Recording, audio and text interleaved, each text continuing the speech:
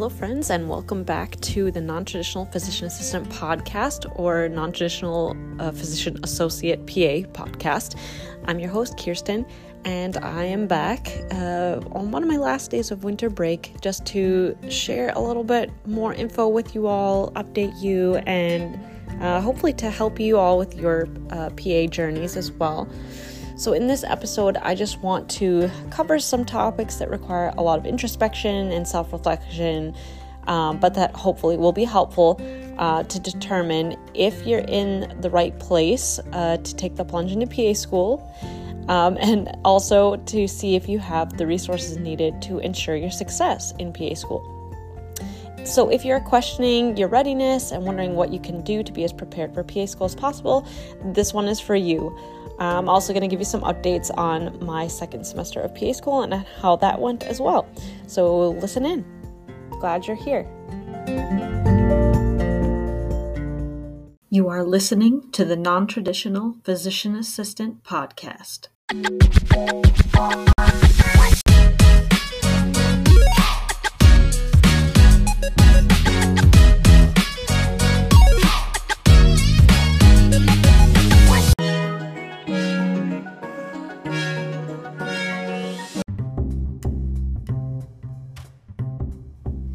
Alright, so first I thought I'd start the episode by just kind of going over my second semester of PA school and just recapping it for you all.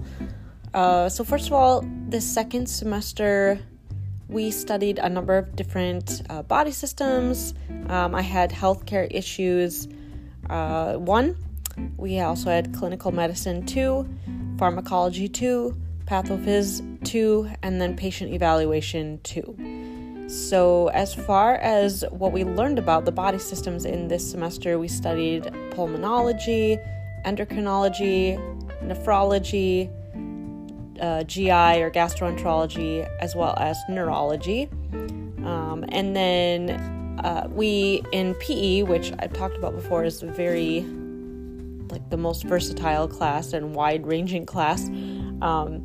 Our patient evaluation class, we did 2 site visits this last semester, so we increased from 1 the first semester to 2, and we also did 2 history and physical papers with that, or HPIs, I should say, and from that, we learned the comprehensive exam as well. So by our final paper, we were able to focus a little bit more on doing specific exams that were relevant to the patient's situation, and not so much we just learned doing the abdominal exam, so we're going to do that on this patient who has an ear infection or something like that. So it was an improvement to learn the comprehensive physical exam and starting to feel a little bit more like I'm learning exactly what I need to be doing in the clinic eventually. And then this last semester, we also finished all of our checklist exams. So we're not working on a specific body area anymore. We're going to be combining all the tests, special tests we learn, all the, special techniques we learn, percussing, palpation, inspection, all of that. And we're going to be actually using it on patients this semester, again, our standardized patients to figure out what their problem is and to try to form a diagnosis. So one of the first things we're going to be doing this third semester, I guess I should tell you what our coursework will be this last and final third semester of didactic year for me. So I'm going to be taking healthcare issues 2 and 3 at the same time.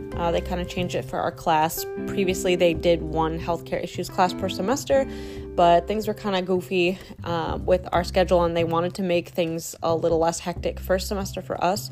So as a result, we have healthcare issues 2 and 3 together, and I think that's our only class on Fridays. It's supposed to be all day Fridays, so joy for that. Maybe not many short weekends, or longer weekends for us, I should say. We also will have ClinMed 3, and instead of having pharmacology as its own class this semester, I'm going to be having it, it's part of ClinMed for us now. So I think our pharm professors will come in from time to time and just go over the pharmacology for, whatever topic we're covering, which the first one I know we're going to be covering is women's health, so obstetrics and gynecology. In addition to healthcare issues in Clin Med with Pharm, we also have pathophysiology again, 3, and then we have patient evaluation, 3. So we have 4 different classes in total, but because of healthcare issues being 2 of them, it's still 5, which is what we've had. So nothing too crazy that way. We'll have another 2 site visits this semester, as well as 2 history and physical papers.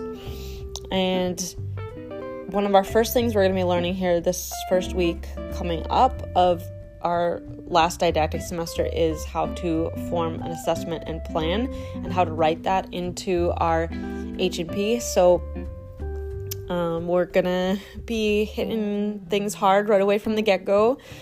And additionally, since we finished all of our checklist exams for PE, we're now going to be doing OSCEs, which is where we get a standardized patient. I think we will just get their chief complaint, and then we'll basically have to try to figure out what would be the pertinent questions to ask them, what history we need to get from them, and then we need to also figure out what physical exams we should be performing on that patient. And just like with our checklist exams, we have to get 90% on these to pass. Otherwise, we have to remediate them.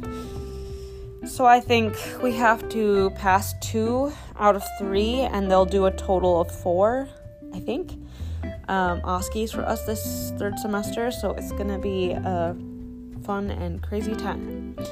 And really get to see how much we are retaining from the other semesters. So then that's basically what this semester is going to look like. So now I'm going to go into today's episode topic, which is, number 1, are you really prepared for PA school, and how can you best prepare if you're in that situation where you've been accepted and you're just kind of waiting around, or trying to enjoy those last few months before you start the crazy process. So I'm gonna go ahead and get started with that.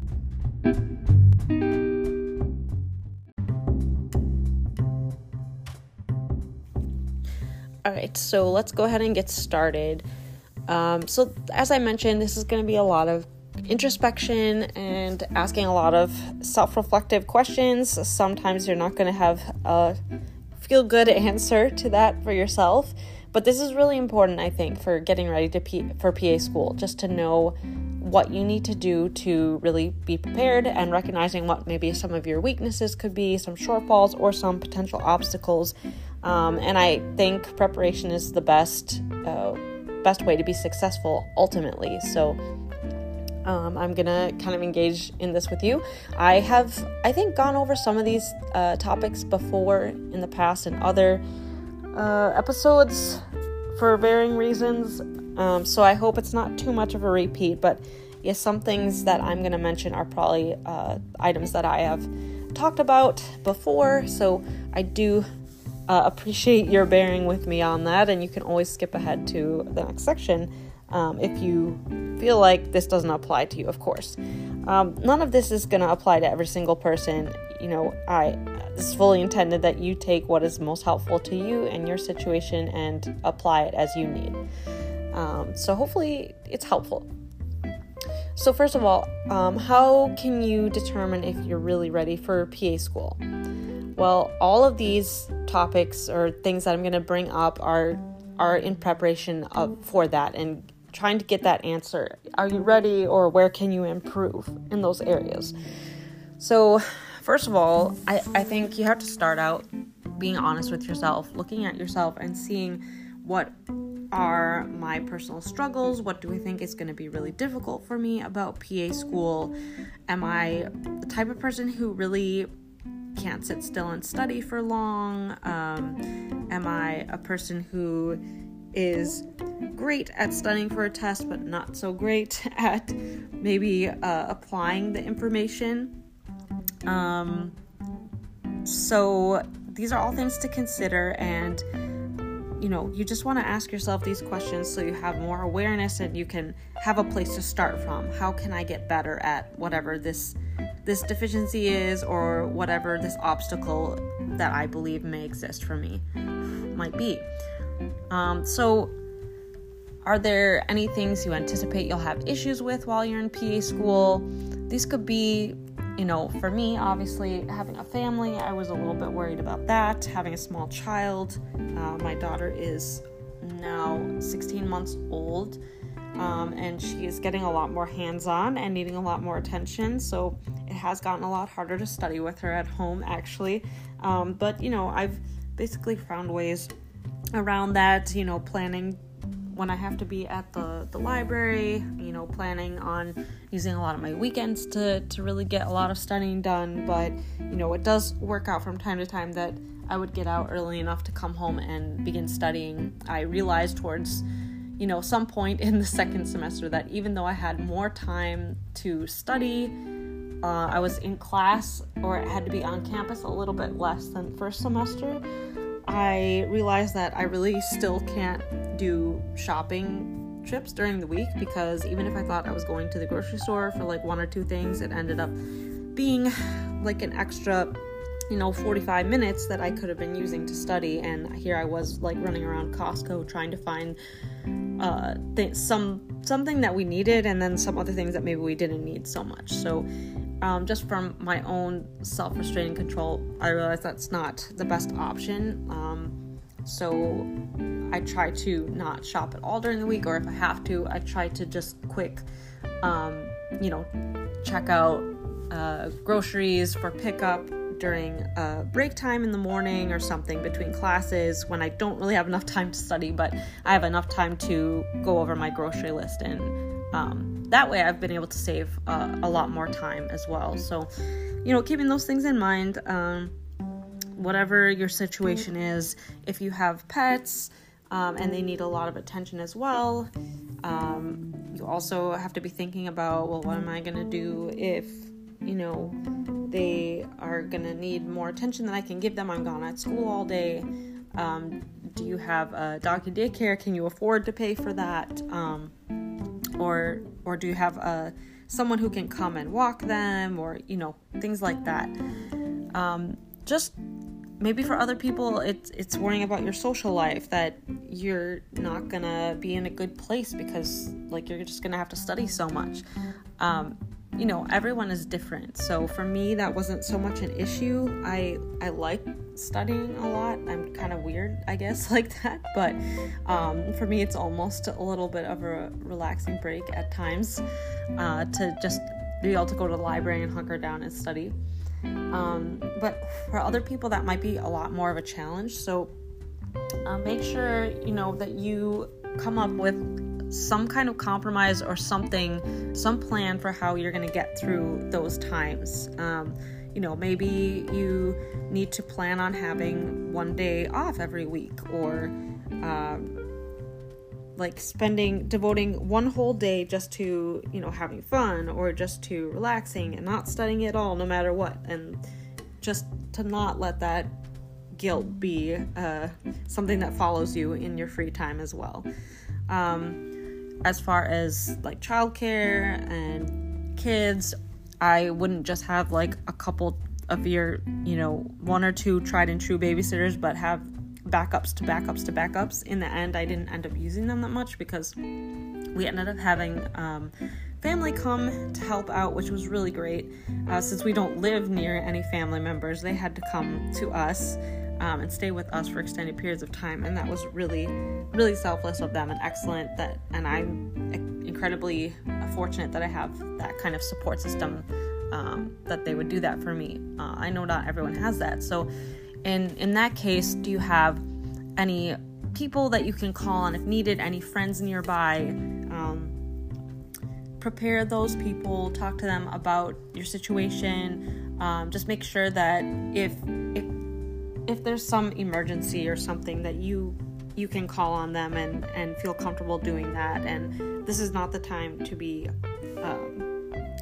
very independent and you can handle everything yourself, because when you're trying to handle so much information, to make sure that you can apply things for your patients and not be distracted.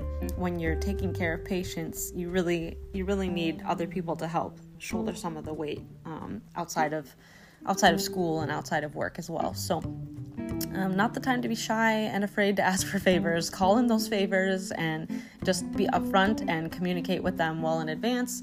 Also communicate with your, if you have kids or anyone this is going to impact in your family, let them know what the situation is going to be like, so that they're duly warned and their expectations are reasonable, hopefully, understanding that.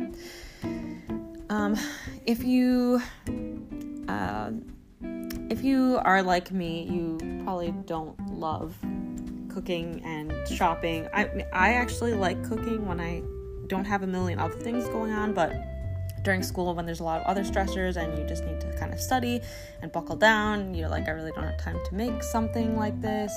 The things that I normally make, just do your best to figure out how meals are going to happen and what's best for you in your lifestyle and, financially what you can handle as well. I would say probably eating out for lunch or dinner or breakfast or something every day is probably not feasible on on financial aid or a student's lack of income. But just try to make a meal plan. Maybe if you're going to have a really crazy semester, you can plan on that semester maybe doing some kind of meal system where you can just purchase the meals and then you just heat things up, or there's just so many options as far as that goes nowadays. And yes, they can be a little bit expensive, but if you're saving time, valuable time that you need to study or what have you, then I do think it's probably worth it for that time. And then if you get to a semester where you have a little more free time in your schedule, where you think you're going to have more time to cook or go shopping or whatever, then you can always scale that back as well. Also, I would say, apart from support for, I kind of touched on this earlier, but apart from support, having, with your pets, with childcare, with any of your responsibilities, do you also have just a support system for yourself? Some people that you can talk to, you can just kind of vent to if you need to, who will maybe not exactly understand your situation, but who are okay with you just being able to get something off your chest around them. That's obviously very important. Journaling is great as well, but I think it's very helpful to have other people who you can relate to, or who can just sit and listen to what you have to say, and they don't necessarily have to feel the burden of trying to solve your problem. PA school is not supposed to be easy, but just so you have someone to talk to, and you need someone to support you, whether it's a friend, family member, someone from your church or community. It's really important to make sure you have some kind of support network, whether you are a parent or a single individual living by yourself. You still need that support and people to encourage you every now and then. Okay.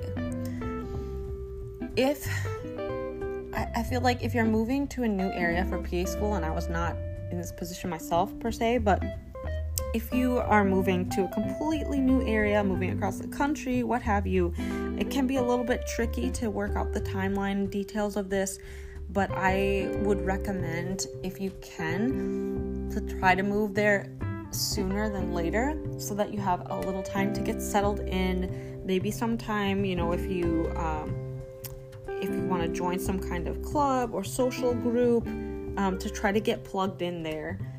If you go to a church or some kind of community of worship, you can also have time to hopefully meet people there and get into that network as well. Because like I said, you do need some level of support. And it's nice if it's not just people who are in your PA program. To be sure, that is essential as well, but it's nice to have people who are not in that, so you can kind of kind of like reset when you get away from school and just not take the stress of school or how you did on a test or whatever home with you all the time as well. All right. Another point I would say is, and this kind of ties in with what I was just talking about, if you are able to at all, try to take a little extra time off. If you're working, up until a week or two before you start school, and you have to, you do what you can, you make the best of it. But if you're at all able to not work and just take a little time off, a little extra time, I think that can be really helpful just to kind of get yourself in the mindset of you're doing something different and you're going on a different path for a little while, and just to kind of adjust, give yourself time to adjust to that new schedule, new expectations, but also just to be able to take some time for yourself also to relax and hopefully be as stress-free as possible. Even if you love your job, you might still feel a little bit extra stress from it. If you feel like work is a stress relief for you, maybe you don't want to stop doing that during PA school if possible, but for me, work has usually been a stressful thing, so I definitely heartily recommend taking some time off, just to try to get yourself into the swing of things. Maybe once you know your class schedule, if you have a few extra weeks, if you're normally like a late night person and your class is going to start at 8 a.m. and you have to commute an hour like I do, then you can't wake up at 8 a.m. Obviously, you can't wake up at 7 a.m.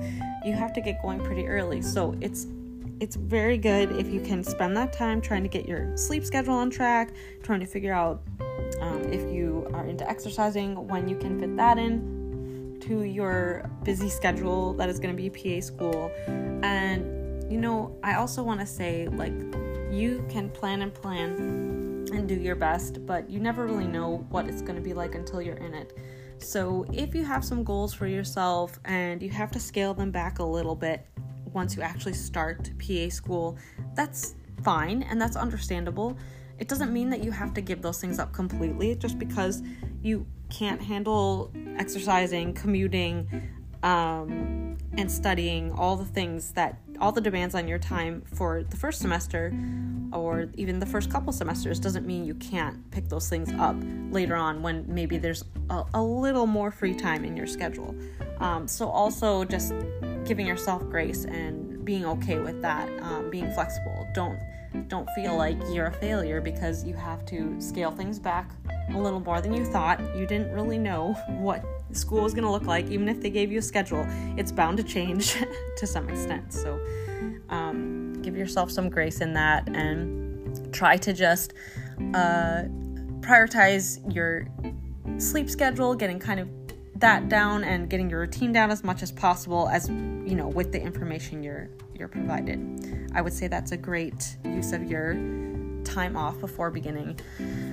Also, this is just my personal opinion. I'm not necessarily saying that you should study, but I think if you are able to, whether that's by listening to podcasts, listening to educators, listening to or reading other books as well, I think it can be very helpful to be exposed to some new study styles that maybe you've had something in the past you've always used, and it's worked for you. You got into PA school, you've been successful up to this point, but you never know if some of those things will continue to be successful in PA school. Some methods take longer, and we just don't have the time for that sometimes in PA school. You need to get through things a little more quickly and more rapid recall at times. So it's good to have a number of study strategies under your belt, or at least awareness of them. So especially if you find yourself in a rut, or maybe you have less time to study for a test than you were hoping or expecting, you have a few options that you can draw on and call on to try to get through those situations and hopefully get through them successfully. And also, if you end up struggling, a lot of times if you meet with your advisor, they will ask you kind of like, well, how'd you study for this test? Like, what were you feeling before you went and took this test or whatever? Were you feeling pretty confident? Things like that. So I think already having that awareness of how you normally study and then having some ideas of other ways you could study can be very helpful as well. And of course, taking any advice or suggestions they give you as well. But it makes you seem a lot more resourceful as well. Like, you can help yourself and not just say like, oh, I was told by the students before that this was how they studied and it worked for them, but it didn't work for me.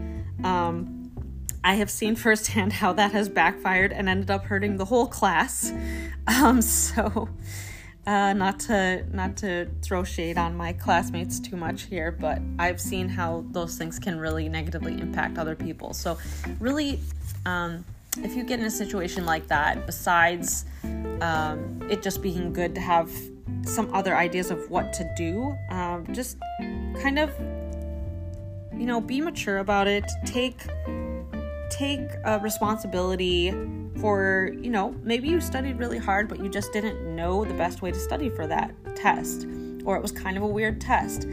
Still, I think it's really important not to look for blame and to shoot yourself in the foot when you're talking to a faculty member or professor, because you don't really know what the impact of that could be as well. So try to always at all times appear professional, open to criticism or open to suggestions as well.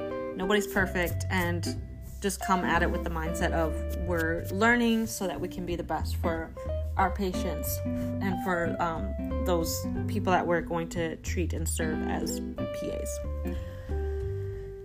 Also, I would recommend figuring out what helps you most for relieving stress. So sometimes even small changes can really affect our week or our months. I can just say, like, there was a situation where, in my class where we are allowed to move exams at times when there's multiple exams in a very short span of time, which, happens pretty frequently if you are on kind of a modular system where in every class you're covering a certain body system. That does happen a lot, but we had the opportunity to move tests sometimes, and I honestly would get very bent out of shape when we already had like a very stressful week, and then people wanted to change things to make it even more stressful for some other people and less stressful for themselves. So in my case, I felt like I was disadvantaged, and I kind of carried that chip on my shoulder for a few weeks, and I was pretty non-social, and I didn't really want to talk to many people. I kind of let that get to me for a little while, but as best you can, if you have some good stress relieving techniques, just try to really figure those out and lean into those heavily during your time in PA school, because there's a lot of things that are beyond your control. And ultimately, we're also, as PAs, always going to be observed while we're doing our work. Whether we're being observed by our patients who we're seeing, whether we're being observed by their family members or spouses or their kids or whoever, like whether we're being observed by our by an accrediting body or by other coworkers, or this is part of working in medicine and working in patient care, that we're always going to be held accountable, and a lot of times there's going to be multiple eyes on a situation, and I think overall that is a good thing for keeping patients and people safe. But it is a little bit more stressful, admittedly. So in addition to just benefiting from stress relief during PA school, I highly recommend having some kind of stress relaxation things that you can do both on your own time and also when you're at work, being able to come out of a situation and knowing how to handle a stressful situation and calm down, because you really don't want to take that with you and let it affect your work that you're doing as well. You really, in the end, whatever happens, things are going to happen that are out of your control. Sometimes you're going to absolutely be very frustrated by what happens and not always happy with it. But in the end, you can't control that. You can't control how things work in your PA program all the time. You can't control how things work in your career, in your life all the time. The only thing you can control is your own reactions. So the best thing to do is, try to find ways to let that out and to handle that in a healthy, constructive manner as much as possible. Whether that's exercising, whether that's cooking, whether that's reading, whether that's going for a run or listening to certain music to kind of get you back in the right state of mind. Music as therapy. Those are all really good things. So I highly recommend going after those and finding out what that is for you, what's gonna work for you. All right, and then I think the last thing I'm touching on today is just start doing whatever helps you feel more confident about yourself, whether it is a self-care routine, whether it is exercising, whether it is journaling, or coming up with a few things that you're grateful for every day before you start your day or at the end of your day, whatever it is, praying, singing, dancing, do whatever makes you feel more confident, because in the end, like I mentioned before, as I was tying into before, you're always going to be observed by others, and you don't want to go into those situations doubting yourself more than you should. It doesn't look great, as far as your patients, maybe they won't have a lot of confidence in you knowing what you're doing, but also it's also going to make it harder to get more opportunities when you clearly look and show that you're not confident at all. There's going to be a lot of situations, at least from what I've heard, in rotations where you might have opportunities to do things, but if you act like you are not confident or you don't know at all what you're doing, they're not going to let you try it because they're going to be very worried. So, within reason, you do want to know your own limitations, but when you have a preceptor there, someone there who can teach you and kind of guide you through it, that is the best and safest way to try out some new techniques or try learning some skills. And ultimately, that's how we learn. We learn from memorable experiences and from doing things hands-on. So you can imagine if we always look like we're not sure of ourselves and we don't want to do anything wrong or look bad or whatever, we never want to take a chance in case something like that happens, then we're also never going to learn and we're never going to become better people and better providers as well. So in any way you can, it's important to try to make yourself feel good and build yourself up as much as possible. Not to be arrogant, but just to be able to go into new situations rather in a cool, calm, and overall collected, confident manner. And I'm preaching to myself as much as to everyone else here because this is something that I'm very concerned about for clinical year. I don't typically come off as super confident, I don't think, so I'm hopeful that my telling you this is all going to be helpful for me as well, and something that I can work on more as well and improve in as well.